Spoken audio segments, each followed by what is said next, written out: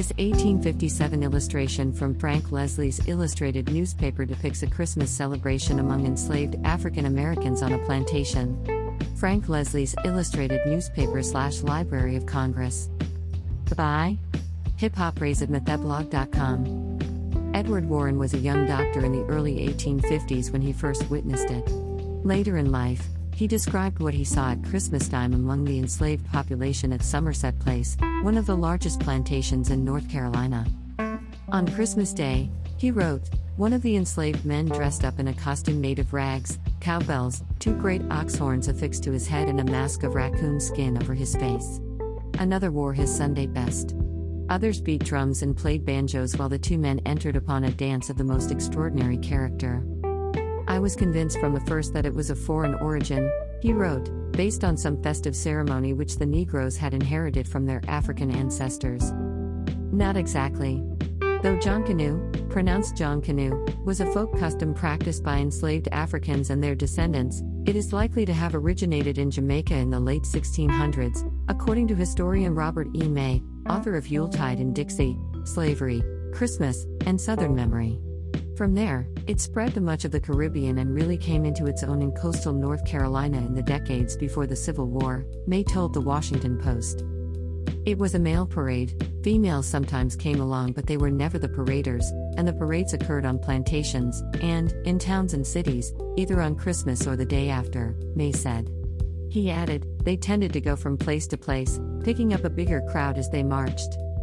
That included going to the homes of their white enslavers, white clergy and other townspeople, where they would raise a ruckus until they were given money or gifts to leave. Close observers of Christmas history may recognize similarities to English peasants' wassailing and mummers' nights. The revelers played instruments, drums, violins, banjos, tambourines and the like, and dressed in costumes that white observers sometimes described as grotesque. Intimidation and mocking of white people was one element of the parade, May said. One of the costumed revelers would carry a whip and threaten children with it, another would dress in a suit and tri-cornered or top hat and act out unflattering depictions of their enslavers. What they're doing is they're forcing whites for a short while to immerse themselves in black culture, May said. There was something very satisfying about that. If someone didn't give the requisite coins or gifts, the revelers sang a song whose words amounted to, oh this poor guy, he's so broke he can't even afford to give us spare change, May said. Of course, most of what we know of Jonkonnu, also called Jonkonnu, Jonkonnu and Jonkonnuring, comes from descriptions written by white observers, so their biases must be taken into account. Some noted the gaiety and merriment of the enslaved. Harriet Jacobs in 1894. Gilbert Studio/Wikimedia Commons. Harriet Jacobs, who was enslaved in Edenton, North Carolina, gave a rare account of Jonkonnu from a black perspective. In her 1861 memoir, Incidents in the Life of a Slave Girl, she wrote, every child rises early on Christmas morning to see the Jonkannus. Without them, Christmas would be shorn of its greatest attraction.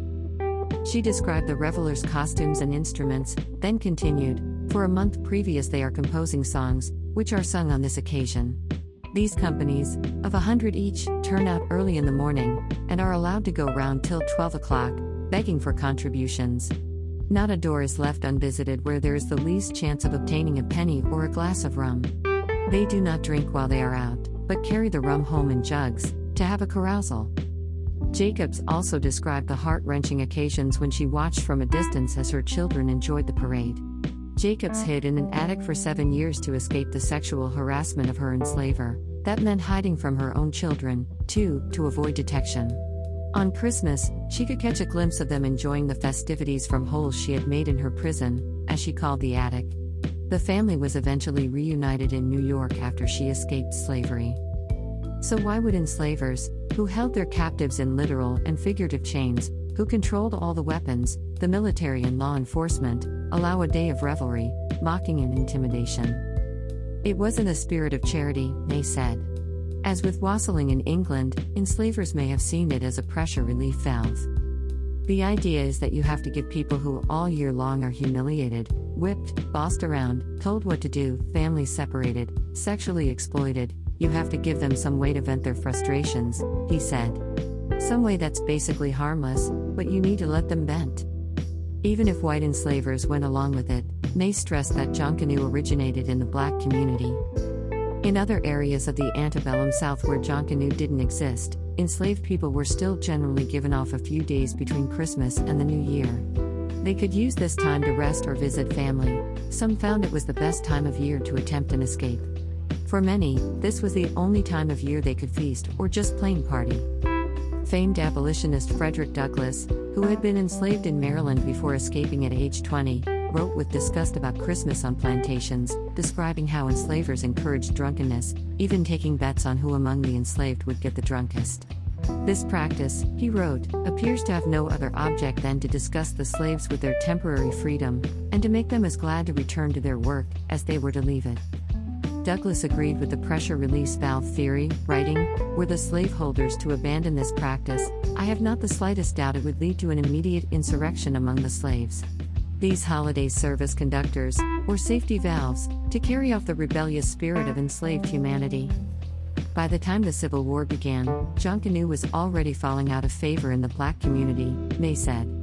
Post-emancipation, black leaders encouraged African Americans to become upstanding citizens who deserved the vote, believing that would convince white Americans to let go of their racism. Jonkonnu, with its costumes, wild dancing and panhandling, didn't fit into that rubric. The last known Jonkonnu celebration in the United States was in Wilmington, North Carolina, in the late 1880s. But in the Caribbean, where many of the islands had, and have, black majorities, it has continued and evolved. In the Bahamas, Jonkonnu is a December 26th festival during which teams, now including women, compete for the best costume, dancing and music. Gone are the rags, whips and horns, in their place are elaborate headdresses and colorful tunics decorated with feathers, sequins and glitter. It's a joyous Bahamian celebration, according to Arlene Nash Ferguson of Nassau's Jonkonnu Museum.